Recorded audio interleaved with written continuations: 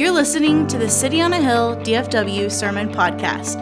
For more information about our church or to support these ministries, visit us at cityonahilldfw.com.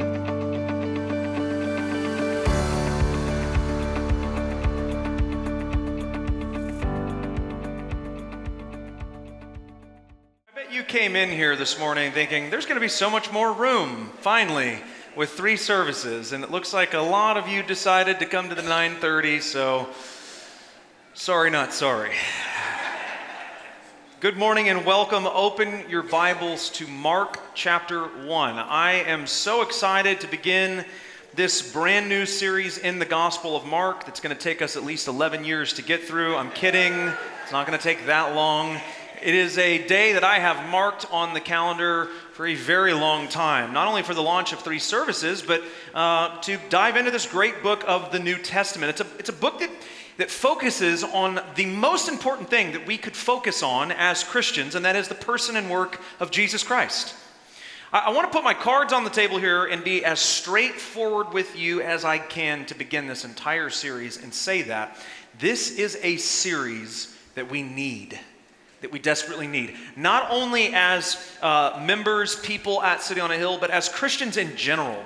We need to hear about and be reminded of the gospel of Jesus Christ.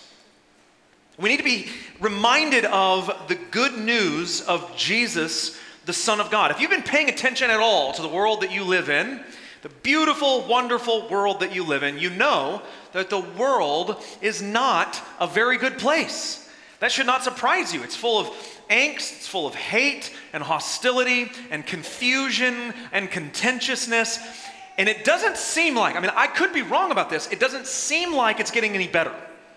It's a world full of bad news. Case in point, let me give you an example. This week, a few days ago, I played a little game. I went to a news website, and I just pointed at the screen at like the first 3 headlines that I could, just random, right? There was no science to this whatsoever. Here are the headlines that I found. Arab family of 5 shot dead as crime rates in Israel soar. Over 10,000 displaced in Haiti after violence escalates north of capital. Partial U.S. government shutdown just 4 days away as congressional standoff continues. This is just the first 3, right? I didn't even try. This is the first 3 things that I could point to on the screen, news happening in the world right now. There were also articles on crime and political scandals. It got really bad. There was one about Taylor Swift and Travis Kelce. Several articles on war. We live in a world that is full of bad news. And so I think it's very timely. I think it's very timely for us to begin a series centered on not only good news, but the best news that we could ever imagine. Why we're studying a gospel book, I imagine for most of you is not that hard to figure out. One question you might be wondering, one thing you haven't figured out is, Pastor Derek, of all of the gospels you could have chosen, why Mark? Why the Gospel of Mark? It's, in my estimation, the least popular of the 4 gospels. The others get so much more traction for a variety of reasons. So Matthew's gospel, for example, gets a lot of love, if for no other reason than it's the first book of the New Testament, right? So if you come to the New Testament and you want to read the New Testament like you read any other book, how do you begin any other book? You start at the beginning. You skip the preface because you're slackers, but you right? So you start at the beginning. And if you're starting the New Testament, that means you're starting with Matthew. Matthew is popular. This is my contention. Matthew is a great gospel. It was the first Bible study that we went through in the Life Bible Study series that I wrote for this church. So I love Matthew's gospel. I think it's one of the most popular in part because it just sits on prime real estate, right? It's the first one in the New Testament. And then you have Luke. Luke gets a lot of love because it's the most in-depth gospel account. If you're in Life Bible Study, you know that is true. We're on session 82 this morning. It's been 82 weeks in Luke. We'll end in about 6 weeks, I think, with session 88. But it's very in-depth. It's a very detailed account of the life, the ministry of Jesus. It begins with actually prior to his birth. It gives this whole sort of prequel section with John the Baptist's parents and then Mary and Joseph. And it's an amazing story. If you recall, Luke is a physician. He's very well educated. And as a result of this, He knows how to gather and distill large amounts of information. And so he writes his gospel based on various eyewitness accounts and collective writing that he pulls together and synthesizes into one beautiful, cohesive story. Not only that, but it's written to the Gentiles. So that's us, right? I mean, he explains things that would be very common knowledge for Jewish people to a Gentile audience so that we can understand better what's going on. And then, of course, there's John's gospel. I mean, John's gospel is so special, it's in a category of its own. You have the synoptic gospels, Matthew, Mark, and Luke, and then John gets his own place in the genre category because of how intense it is. It's this masterpiece of Christology. John weaves this beautiful tapestry of all the ways that Jesus is truly God in the flesh. These three gospels, for a variety of reasons, just get a ton of love. And then there's Mark, right? The less detailed version of Matthew. The shorter gospel. You know, the second gospel, the not as polished gospel, the seemingly out of order gospel. So why did I choose it? Why Mark of all the gospels? Why did I choose Mark? I chose Mark because I believe it's the most fitting for our context today. Mark is known for being short and to the point. He doesn't try to flower it up with a whole lot of details. You can think of Mark as an action gospel. It's an action story. It's an action movie. Any children of the 90s in here that love right, True Lies, Arnold Schwarzenegger? I mean, we had it made, didn't we? They don't know how to make action films anymore. This is an action gospel. It focuses on the actions of Jesus. It's a fast-paced story for a fast-paced world that we're living in. Think about the world that we live in. Let me give you a few little facts about the world in 2023 here in America that will make you not sleep at night. The average American spends 5 hours and 24 minutes on their mobile devices, you ready for this? A day. Now don't church it up. You guys know you're guilty. You guys know you're maybe you're beating the average, right? But you're still probably in the 2-3 hour range if we're being honest. Americans check their phones on average 96 times a day, which equals out to about once every 10 minutes. I think that tracks. I think 96 is being generous to you, all right? It's being generous to me for sure. I'm in triple digits, no doubt. Beyond that, ADHD diagnostic rates are on the rise. And several surveys over the last several years reveal that teachers believe children are less capable of paying attention today than they were 5 years ago. How many teachers can testify to that? Raise your hand. Yeah, okay. I mean, listen, you live in a world where there are a million distractions at every moment fighting desperately for your attention. And you, if you're just being honest, you absorb 100, if not 1,000 of them in small chunks throughout your day on Instagram Reels and Facebook stories and TikTok videos and YouTube Shorts and other various social media avenues. You are being conditioned for, we, including myself, are being conditioned for quick, fast, bite-sized bits of information. And for that reason, Mark is a more natural selection, I think, for us to study as one of the gospel stories, if for no other reason than Mark is going to give you quick, fast, bite-sized bits of information about Jesus. What we're going to discover in this study, Mark is not interested in like the discourses of Jesus.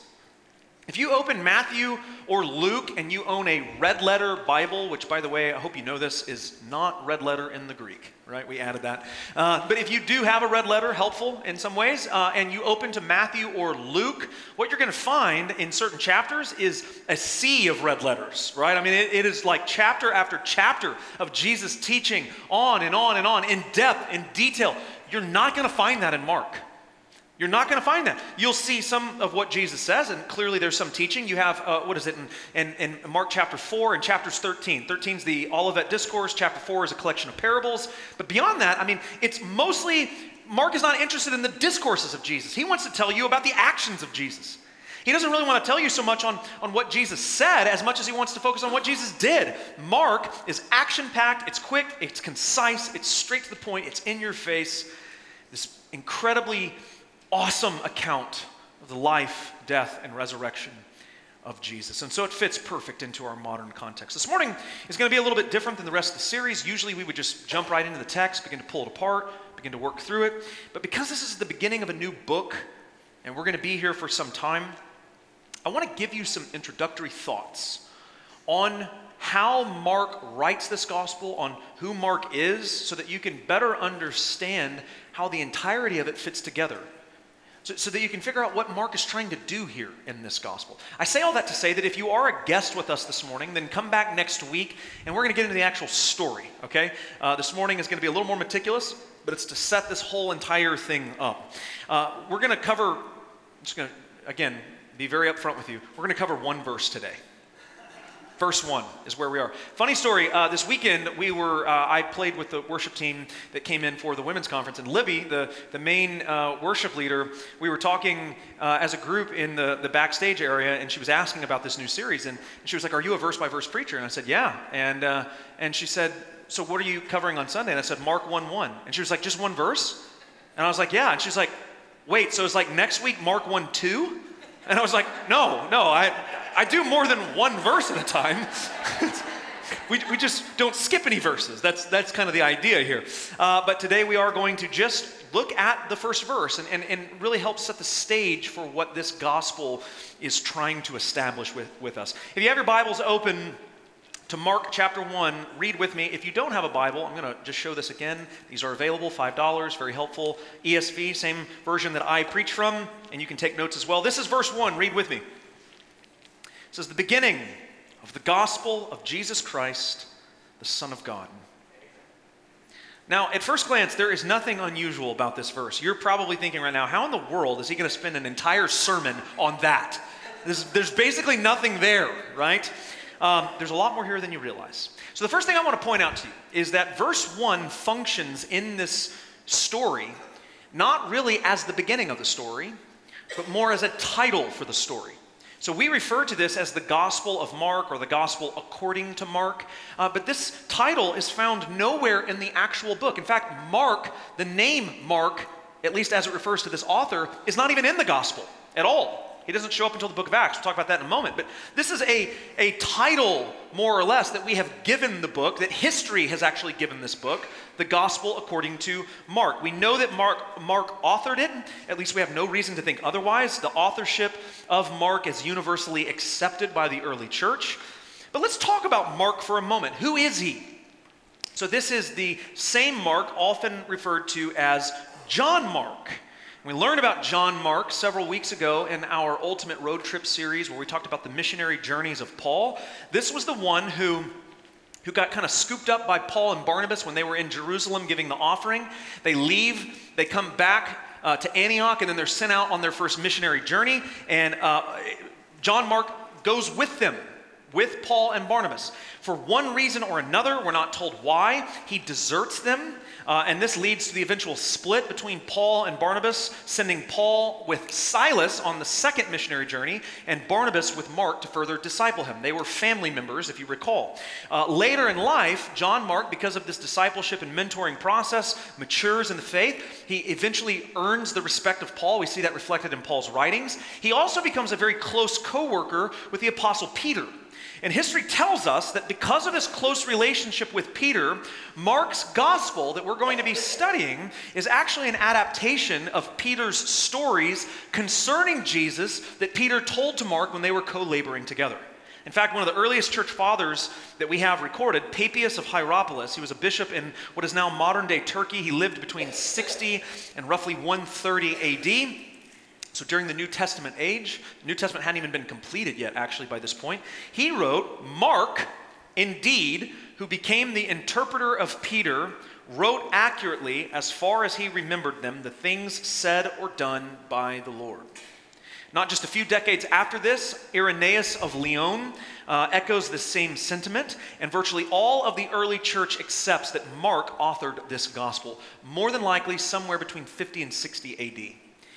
He's not only the author of this gospel, but he is the interpreter of Peter. He is the one who is taking the stories that Peter shares and putting them down onto paper so that we can understand what Jesus did. In fact, the early church also sometimes refers to this gospel as the memoirs of Peter. So verse 1 is a title. It functions as a title. And in this title, there are three major ideas that really define this gospel. Mark is, in other words, describing something that has taken place that is significant in human history, that is about to change everything, something that has never happened before, and he does so. He describes this moment in three different ways. The first, he says this marks the beginning of a new era. The beginning of a new era. Look at the word beginning. It's the Greek term arche. It's a word that is very significant, not only in this verse, but in New Testament theology. It doesn't simply mean the beginning of this book. So he's not saying the beginning of the gospel of Jesus Christ or the beginning of the gospel that you are reading. He's not referring to the book that he's reading. He's referring to the actual gospel events of Jesus Christ. Matthew begins his book sort of in that way. Matthew 1:1, the book of the genealogy of Jesus, the son of David, the son of Abraham. He's telling you, this is the beginning of the book. This is chapter 1, verse 1, right? You get that sense when you read Matthew. Mark is not doing that. Mark is demonstrating the launch of a significant new era that is taking place. The beginning of something that is never happened in the history of humanity, a new season, something that's going to be different than anything else. The term beginning is more in line with how we understand it in the book of Genesis and the book of John. So Genesis 1:1, it says, in the beginning, God created the heavens and the earth. This is a new era, a new creation era, right? That Genesis 1:1 is describing. John 1:1 does something similar. In the beginning was the Word, and the Word was with God, and God was the Word. There is a moment of something new that is taking place. The Word of God, who is both with God and is God, is going to take on human flesh, dwell among men, which has never happened prior to this moment. Mark is telling us that the events being recorded in this book are the beginning of a new era unlike anything that's ever been seen. And I want to emphasize that it's the beginning of this era, not the entire era. It's merely the start of it. This era that begins here is going to continue long after Mark's book is finished. In other words, the actions, the ministry, the details that Mark gives in this account are not the entirety of the gospel story, but merely the beginnings of it. The gospel will continue to spread and impact people long after Mark finishes this book and dies. The gospel is going to continue to impact lives not only in Jerusalem, but in Judea and Samaria and to the ends of the earth, just as the book of Acts records. And then from there, it will continue across time throughout human history, from nation to nation, leading all the way up to this moment right now in the 9:30 service at City on a Hill in 2023. Mark's account doesn't tell the whole story of this new era because it simply hasn't completed yet. It's only the beginnings of it, which explains why his gospel ends so abruptly as well. There's some controversy at the end of Mark's gospel that we will get to when we get to the end of this book concerning whether or not the last verses are really a part of Mark's original account or if they were added after. But where we know for sure Mark ended this account in the earliest manuscripts we have is in verse 8. But if you go back to Mark 16, verse 5, this is right after the resurrection. This is how the book ends. It says, "And entering the tomb, they saw a young man sitting on the right side, dressed in a white robe, and they were alarmed. And he said to them, 'Don't be alarmed. You seek Jesus of Nazareth, who was crucified. He has risen. He is not here. See the place where they laid him.'" By the way, don't be alarmed. People don't die and then get up. This is very alarming. Verse 7, "But go, tell his disciples and Peter that he is going before you to Galilee, and there you will see him just as he told you." And then this is the last verse. This is how Mark's gospel ends. Verse 8, "And they went out and fled from the tomb, for trembling and astonishment had seized them, and they said nothing to anyone, for they were afraid."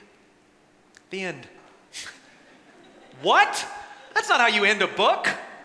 There's no wrap-up. There's no conclusion. But there's a reason for this. It's because it hasn't wrapped up or concluded. We're still living in this era of grace, of gospel. Verse 1 is the proclamation of a new beginning, but it hasn't ended yet. It's just the beginnings of it. And this new era, secondly, is marked by the arrival of a new kingdom. I want you to look at the next important word in this verse. It's the most important word that you will hear in a church context at any point and in any time, and that is the word gospel. Gospel.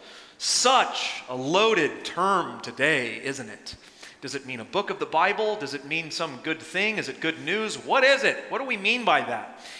I mentioned a moment ago that it means good news. It's true. It's the Greek term euangelion, a word from which we get our English term evangelism. It means literally good news. But there's more to say about that, given its historical context.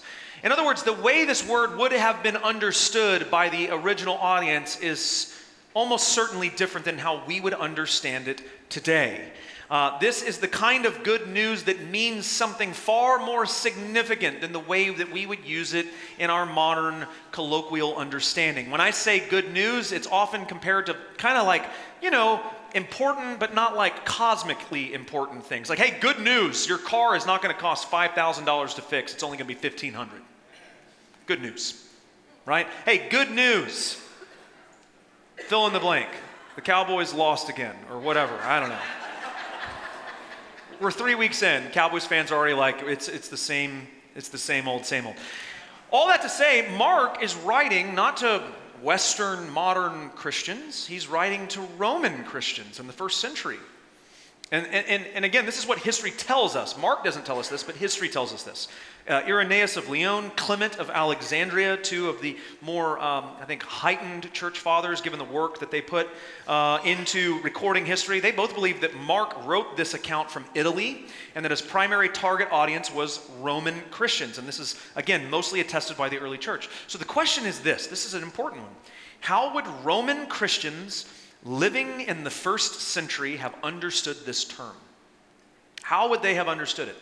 It's important to note that the word euangelion, gospel, is not a uniquely Christian word. In other words, it wasn't invented by Christianity. It was a word that was utilized prior to the advent of Christ and the establishment of his kingdom. And so how was it understood in Greco-Roman culture prior to the first century? Let's unpack it a little bit. First, it's a word that conveys the idea of military success. Military success. It would describe victory on the battlefield. This is even true in Jewish culture as well. So if you read the Greek translation of the Hebrew Old Testament, we refer to this as the Septuagint or the LXX. This is a word, euangelion, found to describe the news of military success in the Old Testament. 1 Samuel chapter 31, verse 9. 2 Samuel 18, verses 19 and 20, both record news being delivered of military success back to the people, and it is described as gospel. Good news, people. We beat the enemy, right? We're not going to be overtaken by them. This is gospel news, good news that conveys military success. Secondly, it would have sometimes been used to describe the birth of a divine ruler. So we actually have a transcript that dates all the way back to 9 BC, so about a decade before the birth of Jesus. On the birthday of Caesar Augustus, the famous ruler of Rome, emperor of Rome, and his birth in this transcription is heralded as gospel, good news. Caesar was thought to be one of the gods, and so good news. Our divine ruler was born on this day. Most commonly, this was a word that likely was understood to mean describe the ascent of a new king onto his throne. Whenever a new king would ascend, it marked the beginning of a new era and a new kingdom. And this new kingdom, when a king would arrive, he would take power. He would establish his kingdom and dominion in his administration through his own rules and statutes and laws, and it would transform the people, and it was said to be good news, gospel, good news, which is very strange because now when a president takes power, it's said to be fake news. So I don't know how we've gotten there, but so this is a word that is well known to Mark's audience. But there is one notable difference. One significant notable difference. In Greco-Roman culture, gospel was always in the plural form. Always in the plural form. So it was like, you can understand it as like one bit of good news among many other bits of good news. It's one thing to be really excited about, among many things. But that's not true in the New Testament. In the New Testament, it is always in the singular form. It's not one bit of good news among many other good things. It is the good news of Jesus Christ, of which there is no other. It is the good singular news in a world full of increasingly bad news. It's the good news of military success, but not over a foreign enemy, but over sin and death. It's the good news of a divine ruler, but not a man thought to be one of the gods, but the Son of the living God. It's the good news of a king who has ascended his throne, but not without first living, acting, serving, suffering, dying, and conquering death once and for all. Mark is telling you the arrival of this new kingdom is the beginning of a new era in human history, and it is marked, third, with the announcement of a new king. Notice the way Mark describes Jesus. There's two titles for him. I want to break each of them down. First, Jesus is called the Christ. The Christ. This new era, this new kingdom, it's marked by a new king, and not just any king, but a messianic king that the people had long anticipated in Israel. Christ, contrary to what some of you may think, is not Jesus' last name. Right? He's not the son of Mrs. Mary Christ and Mr. Joseph Christ. The Christ family. No. Christ is a Greek term, Christos. It's the equivalent to the Hebrew Messiah. Jesus Christ, Jesus Messiah. Now, who is the Messiah? The Messiah is a figure in the Old Testament promised by God, by several of the prophets, to come and liberate the people, to end oppression, to bring redemption for sin, to establish God's kingdom, to rule over them as their king. This is the Messiah that Isaiah describes in Isaiah 9:6, one of our favorite Christmas verses of all time. For unto us a child is born, and to us a son is given, and the government shall be upon his shoulder, and his name shall be called Wonderful Counselor, and Mighty God, and Everlasting Father, and Prince of Peace. This is the same Messiah described 2 chapters later in 11:1, where it says, there shall come forth a shoot from the stump of Jesse, and a branch from his roots shall bear fruit. Now, who is Jesse, by the way? Jesse is the father of David, the greatest of the kings of Israel. Malachi 3:1 is the very words of God concerning this Messiah. He says, behold, I send my messenger, and he will prepare the way before me. And the Lord whom you seek will suddenly come to his temple, and the messenger of the covenant in whom you delight, behold, he is coming, says the Lord of hosts. By the way, interesting note here, just a side note, this is God in heaven speaking through a prophet about the coming Messiah, and notice that he's speaking in first person about the Messiah. He will prepare the way for me, God says. Mark is saying that this long-awaited Messiah king of whom the prophet spoke is here. It's happening. We've been waiting for centuries. And it's happening now. The Messiah is here, and his name is Jesus. Jesus is the child born on whose shoulders the government will rest. He's the mighty God. He's the Prince of Peace. And why does Matthew and Luke begin their gospel accounts with genealogies? To show that Jesus descends from David. He's a Davidic king. He's not just any king. He's a Davidic king, which means he's what? A shoot from the stump of Jesse.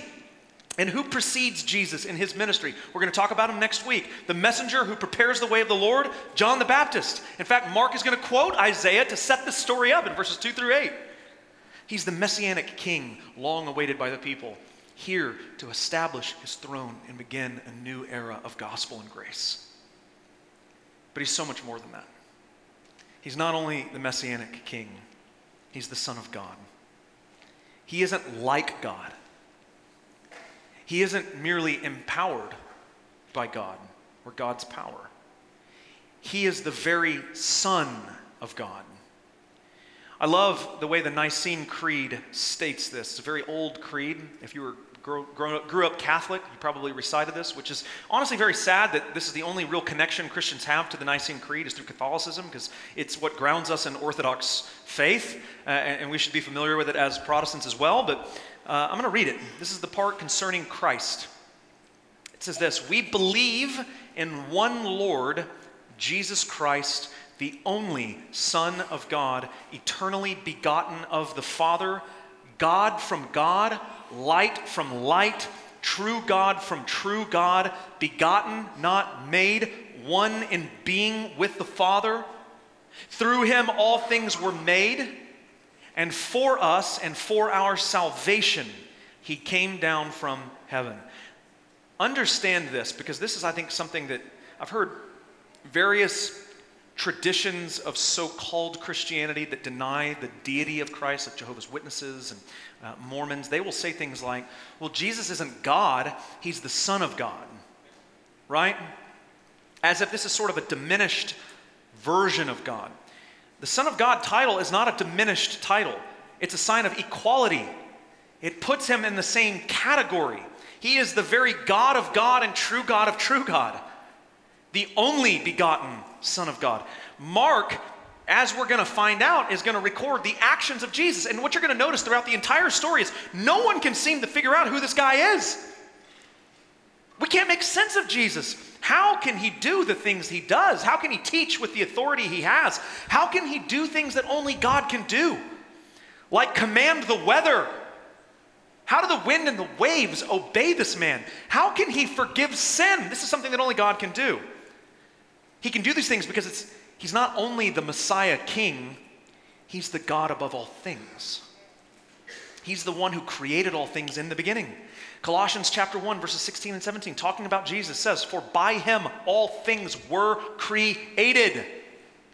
All things were created by him in heaven and on earth, visible and invisible. Even the invisible things you can't see, also created by him. Whether thrones or dominions or rulers or authorities, all things were created through him and for him, and he is before all things, and in him all things hold together. He's preeminent in every way. He's the God above all things, who holds all things together by his power. This is who Jesus is. He's not only the Messiah, although that's a pretty big deal. He's the very Son of God, true God of true God. And his arrival marks the beginning of a new kingdom and a new era in which we currently find ourselves.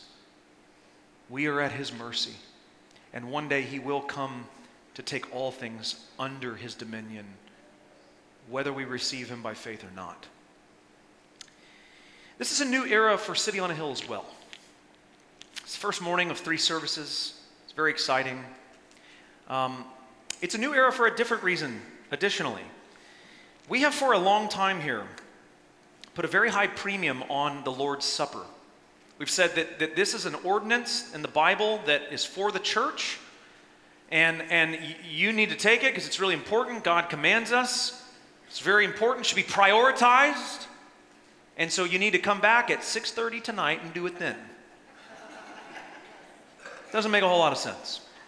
And so we began thinking about that and discussing it and praying over it. And the elders talked about it. And we've decided from now on, every first Sunday of the month, we are going to observe the Lord's Supper together. As a church, yeah. We're still going to do it as a group in nights of worship.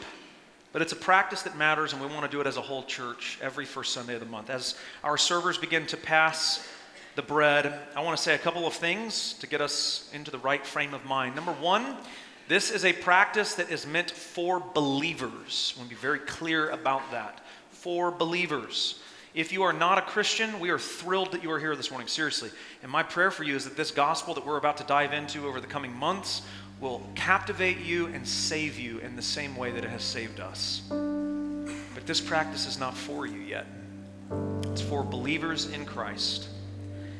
And so I would ask you to abstain if you do not identify as a Christian. Secondly, is it's intended to be taken by Christians only after good self-examination. Paul says in 1 Corinthians chapter 11, verses 27 through 29, "Whoever therefore eats the bread or drinks the cup of the Lord in an unworthy manner will be guilty concerning the body and blood of the Lord. Let a person examine himself then, and so eat of the bread and drink of the cup. For anyone who eats and drinks without discerning the body eats and drinks judgment on himself." In fact, this is so serious. He goes on in verse 30. He says, "This is why many of you are weak and ill, and some of you have died." Apparently, they were taking communion with such blatant disregard for hidden sin and ill treatment of one another. They were getting physically sick and dying as a result of it. If you have some pretty heavy secret sin that you've been keeping hidden in your life, I would implore you to abstain from this. Go and confess that sin to another brother or sister who is safe, and pray for one another that you may be healed, as the book of James chapter 5 compels us. And then come back at a later time and observe this after you have done those things. This is only the second course of a 3-course meal. We have one at 11 as well. Go in between the services, confess your sin, and come back then. Paul says in 1 Corinthians 11, 23 and 24, "For I received from the Lord what I also delivered to you, that the Lord Jesus, on the night when he was betrayed, took bread, and when he had given thanks, he broke it and said, 'This is my body, which is for you. Do this in remembrance of me.'" You may eat.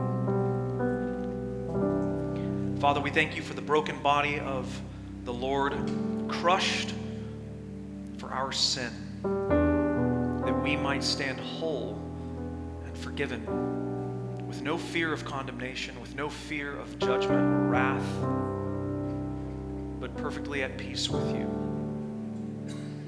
We thank you that Jesus took upon his own body the punishment that we deserve. Amen. Paul continues in 1 Corinthians 11, verses 25 and 26. He says this, "In the same way, also, he took the cup after supper, saying, 'This cup is the new covenant in my blood.'"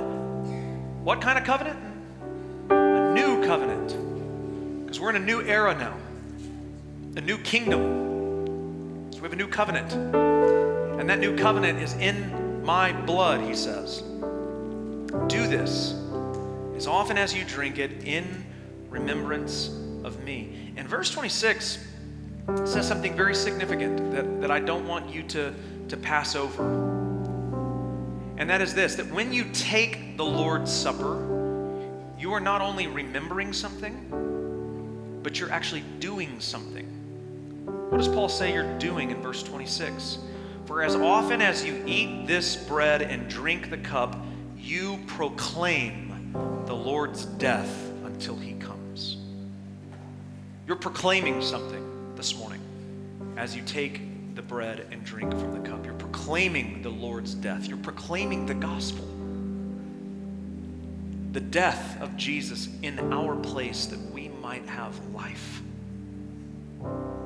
The cup represents the blood of a sacrifice in the Old Testament that is given for the forgiveness of sins, that washes us clean, that wipes the slate clean of all the transgression, all the sin, all the horrible things that you've ever done, is no more because of the blood.